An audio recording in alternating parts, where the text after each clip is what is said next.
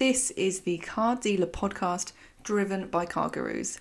You want the best return from your advertising budget, and CarGurus piston heads are focused on the same goal. With CarGurus piston heads, you have access to millions of monthly shoppers across both sites who can turbocharge your digital forecourt. Connect with in-market, high-quality buyers today. For more information, visit dealerpackages.cargurus.co.uk and schedule a demo with their team. For a limited time only, get 10% reduction off your new subscription when you tell them that we sent you. That's dealerpackages.cargurus.co.uk.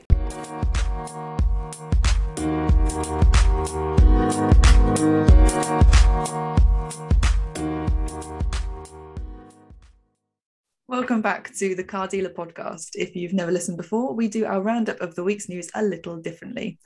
We've made it into a competition to choose the best stories of the week, and we usually ask one industry guest to choose the winner. Joining me today is Car Dealer Editor-in-Chief James Baggott, and we have a whole panel of guests to help us decide fairly who is going to win the final competition of the year. I've got to say I'm not feeling particularly positive about this with the whole panel. I think I usually slide in just with like the pity vote. So don't start. Welcome to our guest judges, Will Blackshaw, owner of Blackshaws, Rachel Prasher, MD of Haymarket Automotive, and Jim Holder, Editorial Director of Haymarket Automotive. Nice to have you all here. Welcome. Thank you for having us. Thank you.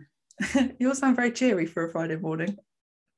It's my last Friday. That's why Oh. I'm breaking for Christmas. I'm in very good spirit. Lovely. And we've got Will to blame, haven't we, for having 3 judges today? Yes, I was just going to say that. Will had this wonderful idea on LinkedIn and James jumped on it, and now we've got three panellists. But it's going to make it fair. It will. We don't want any repeats of what's been going on in the Formula One, so it had to be a panel of 3, didn't it? We couldn't have one person deciding the rules and changing the rules when it was so close on points for the final round. So I think it's the right thing to do. Who's hard though? Who gets the sort of, judge's veto? Well, we should be able to. It's got to be a majority. It's got to be a majority, isn't it? Yeah. Majority decision. So after how many Making rounds? the rules as she goes.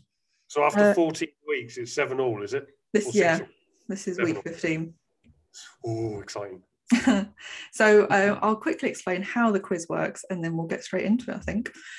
So James and I have both chosen 5 stories that have appeared on Car Dealer this week, which we think are the best. We're going to take it in turns to talk about the news we've chosen, and then at the end our panellists will vote on who had the best stories, and the person with the most votes will win. If you want to play along, then tweet at Car Dealer Mag with the stories you think should have been included. And if you're listening on Spotify, don't forget to swipe up and vote for who you think had the best stories at the end too. James did win last week, which does mean he gets to go first. Excellent news. Thank you. So I'm not going to play to my audience too much this week, but yes, I will with my first story, which is an exclusive, thanks to the What Car team, about buyers trusting franchise car dealers more than any other. This is a survey that we cooked up a little while ago, and Jim and his team ran on the What Car website for quite some time. So we got 5,000 consumers to respond to this, which is an amazing number of people. And the results of it were absolutely fascinating. 63% of the respondents said that they thought franchise car dealers were the most trustworthy. And just 5% said they trusted the online used car disruptors the most. So it's a ringing endorsement here for franchise car dealers. The other question that was asked as part of this was, what were their main concerns customers had when visiting dealerships? And this gave us some really interesting results too. 22% said they thought car dealers were too focused on sales. Funny that. Number 2 was they don't give a fair part exchange price with 19%. And number 3 was they were worried that dealers wouldn't give them the best price with nearly 19% too, 18.9%. So just a really interesting survey, this one, especially the fact that these franchise dealers came out on top. Someone, Jim, and I know I saw you respond to it online, one of the used car specialists, Richard Hollis, who used to be at Jardine, said you could look at this slightly differently. You could think that after 18 months, the fact that these online dealers have managed to get trust from 5% of those consumers is actually quite an interesting thing. It's quite something to be proud of. And I thought that was an interesting way of looking at it, wasn't it? I mean, I know that we sort of focused on the franchise car dealer angle on this, which I think is the right thing to do. But when you mentioned that, I did think, oh, that is an interesting take. What did that change the way that you looked at the story? Yeah, I thought it was very interesting. I think perhaps, my comeback was, how many tens or even hundreds of millions have they spent to achieve that 5% trust, and can they sustain that kind of spend? But full respect to them. You're absolutely right, and he's absolutely right to highlight it. We can't stick our head in the ground and absolutely wouldn't want to knock what they've achieved because it has changed the industry and it has probably changed the course for everybody. To some degree. So absolutely right to respect what they have achieved and keep an eye on what they can achieve. But whether the growth rate is sustainable and the spending to achieve that is sustainable is perhaps a moot point. It was nice to see. I talked to a few people, and excellent. We've got another participant to the podcast. Not the first time that's happened. No, not the first time. It was nice to see that that when we asked some dealers about it, Peter Smythe from Swansway Garages said that actually a lot of these dealers are doing this omni-channel approach to retailing now, aren't they? They're often in the online sales that these new disruptors are doing. Plus, they've got the physical dealerships, which means that they are in a better position going forward. Will, I mean, I know that you saw this survey too. I mean, what did you think when you saw the results? Well, actually, I must say I was quite pleased to see it. Obviously, being a franchise dealer ourselves, it's a small family business. You just kind of try to compete online more than ever than we used to. And obviously, trust is such an important element of the online buying experience. So the fact that having a franchise badge above the door adds to that element, gives us confidence that we've sort of got our business sort of structured, ready for the next 10, 15 years, hopefully. Obviously, we're trying to all adapt to electric cars selling as well. But obviously, used cars from a petrol and obviously diesel for a while will continue to be a big mix of the used business. So it gave me confidence, James. For me personally, I was a little bit surprised that the consumers still don't sort of feel they're getting the best price, despite arguably we are using the same software as that consumers are using to value their cars. It all links to the valuation software providers. So I was pleased to read that, to be honest. But also, and I think, I feel a little bit sorry for some of the independents being viewed that way, because, we all know the likes of Umesh Samani, Jim Reed, to name a few, who do an exceptional job as independents. And, when people ask me for specific cars, they're the two names that spring to my mind. And I do send people to look at their websites for that type of vehicle, because I do trust them as well. So I feel a little bit sorry for them guys, but obviously it helps us out, shall I say. They were still in there, weren't they? Second, 22%. They were second most trusted. Rachel, when you saw the results of this survey, what did you think? Was it obvious to you that franchise car dealers were going to be the most trusted, or were the results surprising?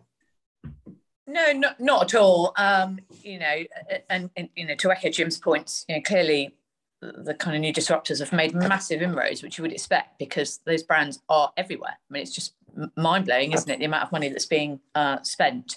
So no, I'm not surprised. So I'm not surprised to see them on the list, but I would still absolutely fully expect there to be a huge level of trust. I mean, actually, when we talk about investment, it's easy to get seduced by the idea of these huge marketing budgets behind Cazoo and Cinch and perhaps, more recently Carzham as well. But actually, if you add up in aggregate the marketing brand value of those big visible dealerships, the amount of money that has been spent on, I mean, particularly some of the prestige brands, what they will have spent on dealership experience, that's enormous, absolutely enormous. It dwarfs anything any disruptor could hope to spend. So no, I'm not surprised to see that at all. And then when they talk, when we talk about some of the sort of negative things that came through, I think it's very easy to put quite lazy responses down like that. So I think one of the negatives was around not trusting the mileage, that the mileage might have been adjusted on the cars. I mean, this just feels like something from the dark ages, really. consumers are enormously protected from that kind of activity. So, I'd be quite interested to, and we will obviously ongoing, keep running that survey just to try and tease out a little bit of better understanding around what is driving some of those still quite lazy misconceptions of the car industry. Because I think that is really important, because that is exactly what disruptor brands will seek to take advantage of. Will, if you were going to run a survey asking consumers of something, what would you want to know as a franchise dealer? It's a great question, James. I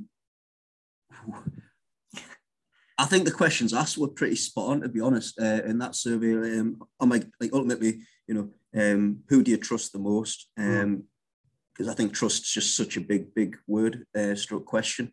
Are you getting a fair deal, I guess, is the other important one. Like, people are transacting with us all over the country now, so they must feel the deals are okay. So really, it's the trust is the big one, James, and I think obviously that's been asked. And am I getting a good deal and a fair price for the part exchange? I don't think there's anything else to ask, personally. I would be really interested in knowing where the journey began for some car buyers. I'd really be interested to know where. Was it someone saying, oh, you should look at that Audi Q4 e-tron? Or was it they saw it on TV? Or was it they saw a review somewhere? I'd be interested to know where that journey started, that they eventually purchased the car, because I don't know whether anybody actually really knows that. We do guess that a lot of people say it all starts online, but is it an endorsement from a friend first, or have they seen an advert? So maybe that's one for the future, Jim. Yeah, we can do another one anytime you want. Obviously, we love tracking our audience attitudes and following the market. Sorry for the adverts. So give us a shout, definitely. Good. Right, I'll move on, Rebecca. Sorry to hijack that one. No, don't worry. I had that one as well. But my top one of the week was the fact that the electric car grant was slashed again out of the blue. And that we saw it drop from £2,500 to £1,500. And there's been a huge number of cars that are now excluded, as they've dropped the value from £35,000 to £32,000.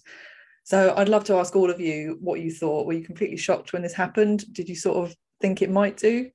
Can I just say a piece on this quickly? Because what I thought was amazing about this story is the way that it came out. Because I don't know about you, Jim. I mean, you're pretty on it when it comes to, an understatement, pretty on it when it comes to knowing what's going on in the industry. But this one came out of nowhere, didn't it? I mean, it appeared on Fleet News first, which I think was, as a result, I think Rebecca told me this, as a result of them being told by dealers or people who had ordered these cars, who had been told that the grant had been cut. Talk about putting out bad news on a day when there's lots of other bad news going on. I mean, this was a day when Omicron was at its height, wasn't it? 80,000 odd cases. They knew it wasn't going to get much coverage, and it just slipped out in the morning. When we went to cover it, it wasn't even mentioned on the government website. I mean, were you surprised when this came out, or just shocked as we were, Jim? Yeah, look, this has happened a few times now, and I guess the nature of the beast is that if they announced it and said there was a week to go, there'd be a flurry of orders and the pot of cash might disappear that bit quicker. So they do have previous on this, but what really stood out in this time was exactly what you say. Their own website had the wrong information on. They really hadn't joined up anything in regards to making the announcement, which did just smack of a let's get it out there as quickly as we can while we can. And of course, that in turn, breeds distrust and displeasure, which cannot do anybody any good on this sort of thing. Will, you're selling lots of electric cars at the moment. I mean, what did your customers say? I mean, did you have to start ringing people up and go, sorry? Well, luckily, the ones that we did have orders for were already on the portal, should we call it. So luckily, we haven't got anyone dissatisfied. But in terms of the actual story, you start reading the communication we received, and you're expecting, as you go down the paragraphs, to say, as of the end of the 31st of March, ready for when sort of the change of the tax rules and stuff like that.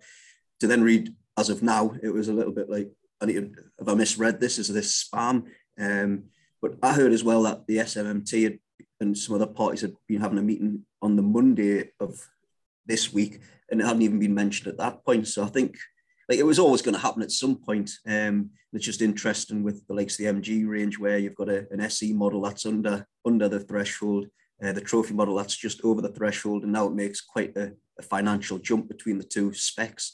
But we went through this years back with the Mitsubishi Outlander PHEV, where it used to be, from memory, £5,000 at that point, and it kept dropping and dropping, and we just adapt to it. But electric cars, again, without starting a separate story, it seems bad timing because it was gaining great momentum. It's just almost 20% of November's registrations for electric cars, which, granted, with the way the stock situation is, it's maybe manipulated a little bit, but it's just like another negative story to play on now for electric cars when we're trying to turn this, get the momentum going even further. So it's a shame, but it was always going to happen. And I think the motor trade proves time and time again, we just adapt to whatever we're thrown. I mean, I'm starting to wonder now how much of an incentive it is with buyers to actually go EV. I mean, I think they're either wanting EV or they don't want an EV now. I don't think that £2,500 makes a difference. I mean, everybody's buying these cars on PCP. It's really, what are we talking about? A few extra quid a month when it comes to putting that back into a PCP deal. And what I think is interesting this time round is, obviously last time we saw lots of new releases coming out that manufacturers were going to drop their prices in accordance, and there's not been, well, I've not seen any of that this time. I don't know if anyone has. But it's just but I think the fact that it's £1,500 difference is probably not going to push a lot of people into making a decision. I wouldn't be surprised that these prices of most of these cars are actually going to go up. I mean, Jim, we ran a story recently about the Ford prices all going up, and I know lots of other manufacturers doing the same. Have you got an inkling that this is going to happen across the board? Yeah, absolutely. You know, we followed up on your story, and we've certainly spoken to a lot of the MDs of the UK car companies, and you know, there is one inevitability about 2022, I'm afraid, and that's that life is going to get more expensive, cars included. So I think you're absolutely right. I think prices will go up. I think the pity of this announcement is that it biases the incentives for electric vehicles so heavily in favour of sort of fleet company buyers. And that's where the sort of disparity moves. And you're right. I'm sure you're right. From a private perspective, it probably won't stop or someone buying one necessarily, or won't stop many people buying them. But I think if it puts so much emphasis into that company car buyer, you know, you kind of limit the potential of what you can achieve. And that's a shame at a time when you really should be trying to push as hard as possible. It kind of sends out, you know, at best a mixed message, and probably even worse than that. And you have to win the private buyer over really to make this transition. And you know, we're down to 8 years to go now, really to win the hearts and minds. Yeah. We'll be right back. The Car Dealer podcast is driven by CarGurus. You want the best return from your advertising budgets, and CarGurus piston heads are focused on the same goal. With them, you have access to millions of monthly shoppers across both sites who can turbocharge your digital forecourt. Connect with in-market, high-quality buyers today. For more information, visit dealerpackages.cargurus.co.uk and schedule a demo with their team. For a limited time only, you can get 10% reduction on your new subscription when you tell them that we sent you. That's dealerpackages.cargurus.co.uk. Now, let's get back to the quiz. Right, shall I move on to my one? Yes. My next, I've got quite a few good ones this week, and we had pretty good week of news, isn't it? Pretty good week of news. But I'm going to go with Marshall and the Constellation Automotive Group, which is the on-running saga of the Constellation, the BCA and Cinch owner, taking Marshall Motor Group private. They published documents on their website late on Tuesday, I'm going to say. I can't remember. I wrote it early one morning about what their plans were for taking this group private and what they wanted to do once they got the deal over the line. They've offered to pay £325 million for this listed dealer group after buying the majority of the shares from the Marshall family. They had 64%, I think, of the shares. So as soon as they agreed to sell, that was pretty much the deal was done. Documents released this week, were details about what they were going to do next, why they were interested in the group. They've mentioned that they're going to do some organisational changes potentially. I mean, there is going to have to be some efficiencies, isn't there, between putting those two businesses together? But I think what will please a lot of the Marshall employees is actually the reason they were attracted to this business is because of what they've done, and they've been incredibly successful. I wrote my column for the magazine about this deal, which the magazine's out today, actually, for people who want to go and have a look at it. And I just dove a little bit deeper into this deal and just looked at some of the numbers. And if you think, they've paid £325 million for Marshalls, right? They're currently, Marshall do all of their remarketing via Manheim. So that's immediately going to go to BCA, isn't it? That's probably worth a couple of £1 million. In the last year of our Car Dealer Top 100, Marshall's made EBITDA of about 45 million. If you put that up to 55, 60 million for this year, add in the £2 million plus some efficiencies, they're probably going to easily earn back £75 million a year from that deal. Means that they could pay this off in 4 years, plus have all of the property that Marshalls owns. Pretty good business sense, that, isn't it? I mean that really does start to stack up. They're going to get their money back very, very quickly, plus have an amazing business off the back of it. I don't actually think this is about Cinch wanting to rebrand all of these dealers. I don't think the manufacturers would be up for that. I think they would really kick up a stink about it. I think this is purely a play on that used car stock ending up into their auction houses. I think if they get some efficiencies via Cinch as well as a result, then that's going to be an additional bonus. So, this deal's done. As I've said many times on the podcast, it can be very sad to see Marshalls disappear from the stock market as a result. But the other point in my column was what happens to Dash. He is an amazing leader of that business. He is an absolute legend in this industry. We handed over the Outstanding Achievement Award to him at the Used Car Awards. And actually, for someone who had just been handed an award and had the deal been done that morning, he didn't look particularly happy about it. And I just hope that they have a glittering future for him ahead. I'd like to see him continue in this industry, doing something even better, bigger and better as part of that group. And I wish Dash all the best when it comes to that. So, yeah, a very, very interesting story. And yeah, it took me, and I think in the industry by surprise. Will, let me turn to you on that one. Were you shocked at this deal? I was, because obviously I know you've just done this sort of story again, but obviously when it came out, and as you rightly say, I believe it was on Monday. Was it the Monday, the 29th of November from memory? Yes, it was. Yeah, event I was at. But for me, and I've said this many a times, James, over the years, I look at the people in the industry, and when you say Marshall, instantly your mindset goes to Dash. And I remember the comments somebody mentioned that, and I hope this isn't taken out of context, but for Dash, it might not be finished business for him. And straight away, I'm thinking, wherever this ends up, somebody's going to be knocking on the door. Dash can work for us, or hopefully can stay within the business. But as you say, and I can never pronounce it right, the Constellation Group, they've got, as you say, BCA, We Buy Any Car.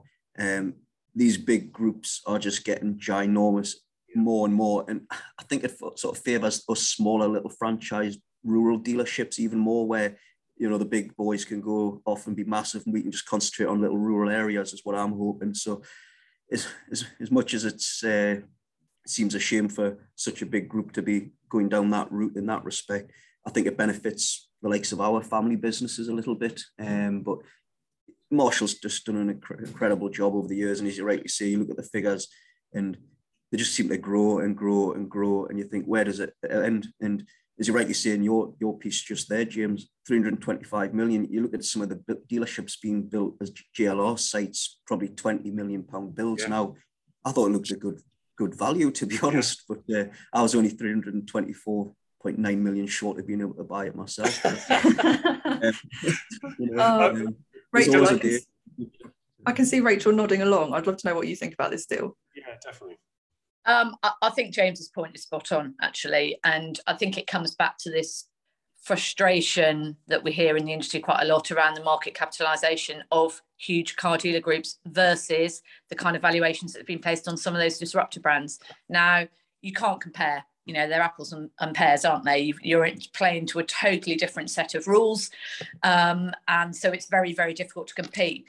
But I think, it represents astonishingly good value. You're right, the Manheim thing is the most obvious switch out straight away. Whether or not they're looking at rebranding, God, I mean, there's no point in even speculating, is there? But it is that used car stock. What is the Achilles heel of those disruptor brands, and it's stock. So Cinch have always had the advantage there because of their ownership already, and this just gives them an even bigger play. But it's astonishing, isn't it, when you break it down, really, how much can be bought for that amount of money. And I can't believe it will be the last of these deals that are struck as a result.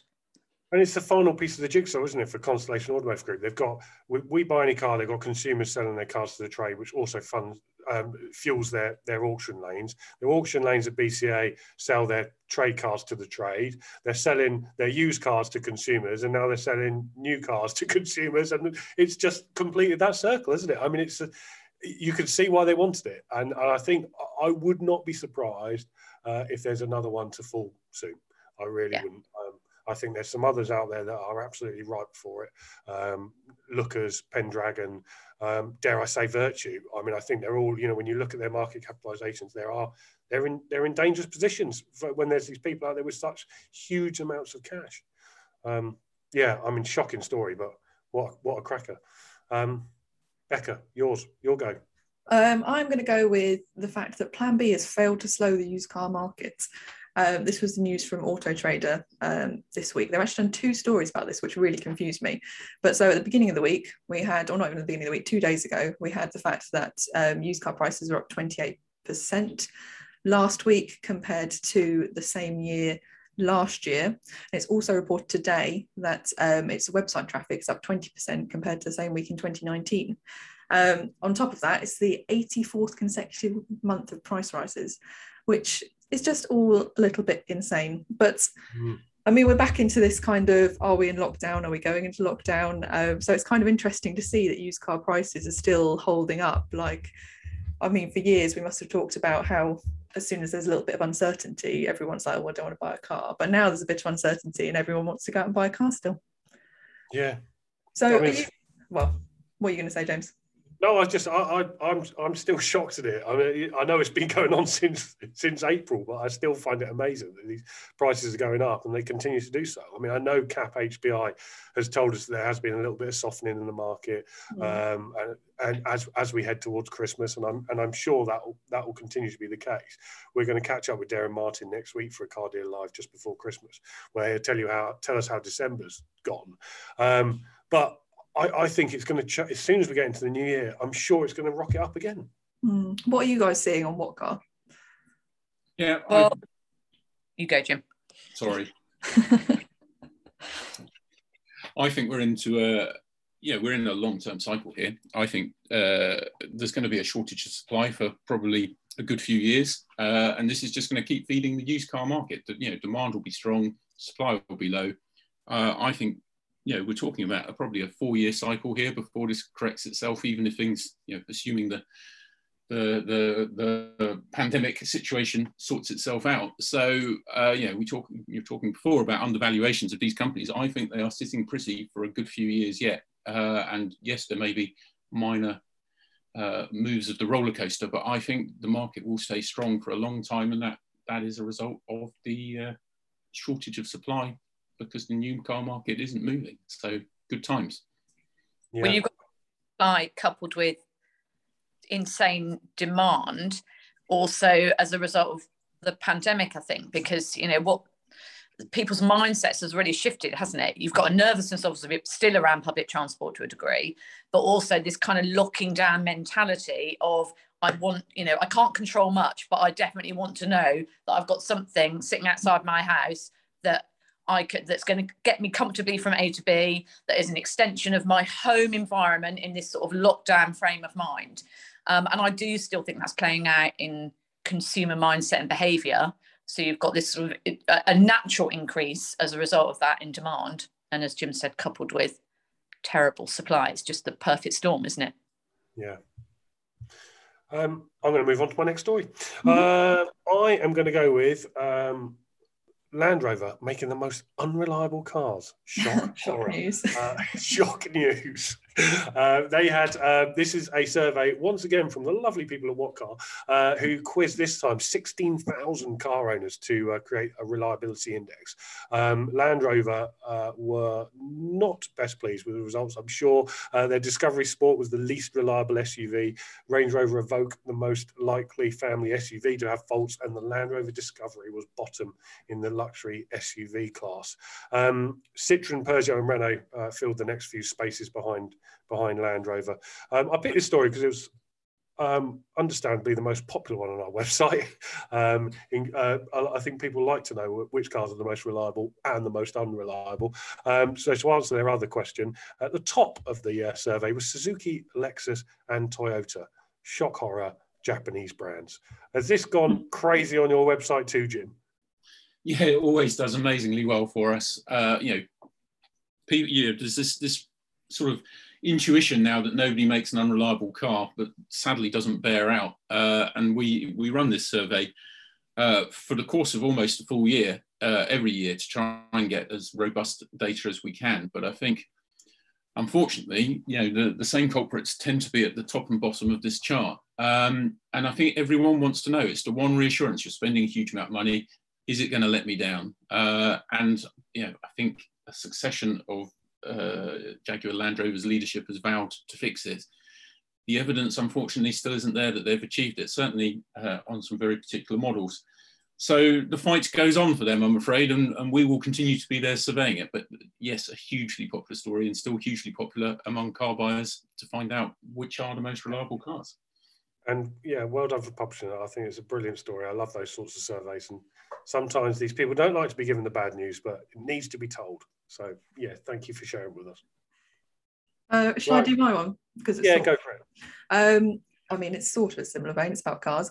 This is the news this week. Hagerty, I know, shock. Hagerty published its list of the 10 classics poised to rise in value, yes. Which I don't think is that shocking, as we've just talked about how much used cars are going up. But it's quite an interesting read and worth checking out on the websites, with the Ferrari 458 Italia up there as one of those cars poised to rise in value. But yeah, I don't know what you thought of the list. Obviously, I was very attracted to the point that the Mark I Porsche Boxster has made the list as a great investment. Great investment. Does anybody want to buy one? Because we're not getting much. Yeah. I thought it was a good list. I really liked it. Very annoyed that the 458 was at the top. But interesting to see lots of stuff on there. And I'll probably, some of them were a little bit strange, but I think like the Renault 4. But I agree with the Clio Williams. I think it was a great car. An interesting list. That was my last one. That was your last one. Well, I'm just going to do the other ones you had. I'm conscious that we're running out of time, but I will let me just do my last one, which is Christmas parties. Can car dealers have Christmas parties? I just think this is very, very topical at the moment, isn't it? Because Christmas is just around the corner, funnily enough. And lots of people are questioning what to do. We actually had our staff party last night, and probably a third of people didn't come because they didn't feel comfortable. I basically said to people, if you're happy to come, come. If you're not happy, don't come. No hard feelings whatsoever. But we went out to a bar last night, had some food, and I asked the people there, I mean, how's it been for you? They had 250 people booked in last night, and only 80 people turned up, and they said it's the same for the next night. So, I mean, this sort of lockdown via stealth is a very real thing. I mean, the industry out there, hospitality industry, is definitely struggling. I mean, Jim, what do you think on this take on this? I mean, are you having your Christmas party? Are you having a Christmas get together? Look, you're talking to the greatest, most insular, introverted person you'll ever meet. So for me, this is like manna from heaven. I'm quite happy to shut the front door and never speak to anyone again. But yes, we will have a Christmas gathering, a small one, family one. From a company perspective, other decisions were taken and with everyone's well-being in mind. It's good to get the advice out there, isn't it? And it's good for people to, I think, ultimately to be able to make their own decisions. As a complete tangent, what I really enjoyed was, the legal basis that the story was written on, and the fact that, you know, through the course of the year, we have got to get to know Joel and that team through the Ben charity walk. So if you'll excuse the tangent, you know, I love reading all the stuff they do. I like the fact they're so straight talking. I like the fact they're willing to give good advice and put it out there in the public. So great for you to be doing that. Yeah, so this basically was based on the story that Nona, who works for Logistics, saying you can have a Christmas party, no problems, pretty much, but it's up to individual businesses to make those decisions. Will, what's your take on this? Are you having a car dealer Christmas party? A few points on this. Most importantly, I hope the listeners that are listening to this are safe and well, and same for their family. Obviously, you can see the way it was kind of going with the news. So we decided to cancel ours, if I'm honest, but we're rescheduling for late January is what we were aiming for. Just also, there was quite a few people had already pre-booked various events with their partners and family events and stuff. So it was just a mix that made it the right decision for us to postpone it until late January, when people have got less things on, and hopefully just give some, at least then, companies that we can go and visit. We're looking to do a ghetto golf event and a meal. And obviously that means we can then use a local bus service and stuff like that. So just gives something back into January is kind of our take on it. But obviously it does open up the can of worms with the whole government party and stuff and things like that. And it is a very surreal story and confusing and probably frustrating is probably the most used word at the minute. But also for the listeners to the podcast, I can vouch that you can tell James, looking at this Zoom camera, was definitely out last night. Thanks. Harsh but true. Right, that's it for me. Okay. That's my list. So, firstly, do you three think that we missed anything? Everyone's getting very studious now, aren't you? I like when everyone says no. You've done a very good job. No, I think you it was everything I expected to see on there. I'm glad you didn't delve into the horrendous story around the car dealer in France. I was thinking, oh my God, I hope we don't. Yeah. I dodged that one, and also the crystal meth car dealer from the States, which was a good story. But I'm amazed James didn't mention the Kazoo service and MOT plan system. I'm amazed. Yeah. I have probably waxed lyrical about Kazoo many times on the podcast, so I thought that one might be dodged for Christmas. So I'm going to go in alphabetical order then of who you think has won, which means Jim, we're looking at you first. Oh, man, pressure.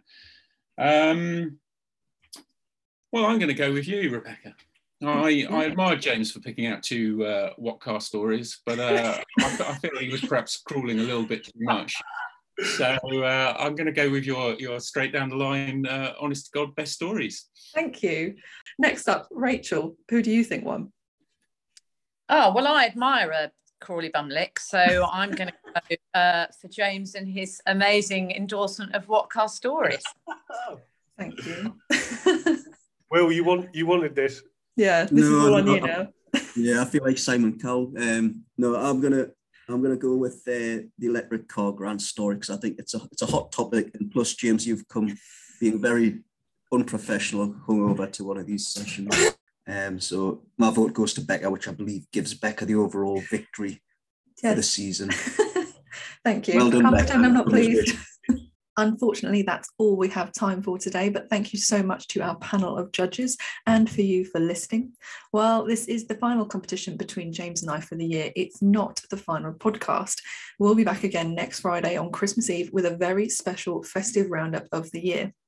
If you want to find out more about any of the stories we've mentioned today, you can click on the links in the show notes or head over to cardealermagazine.co.uk and scroll down to the podcast section. Thanks again, and until next time, goodbye.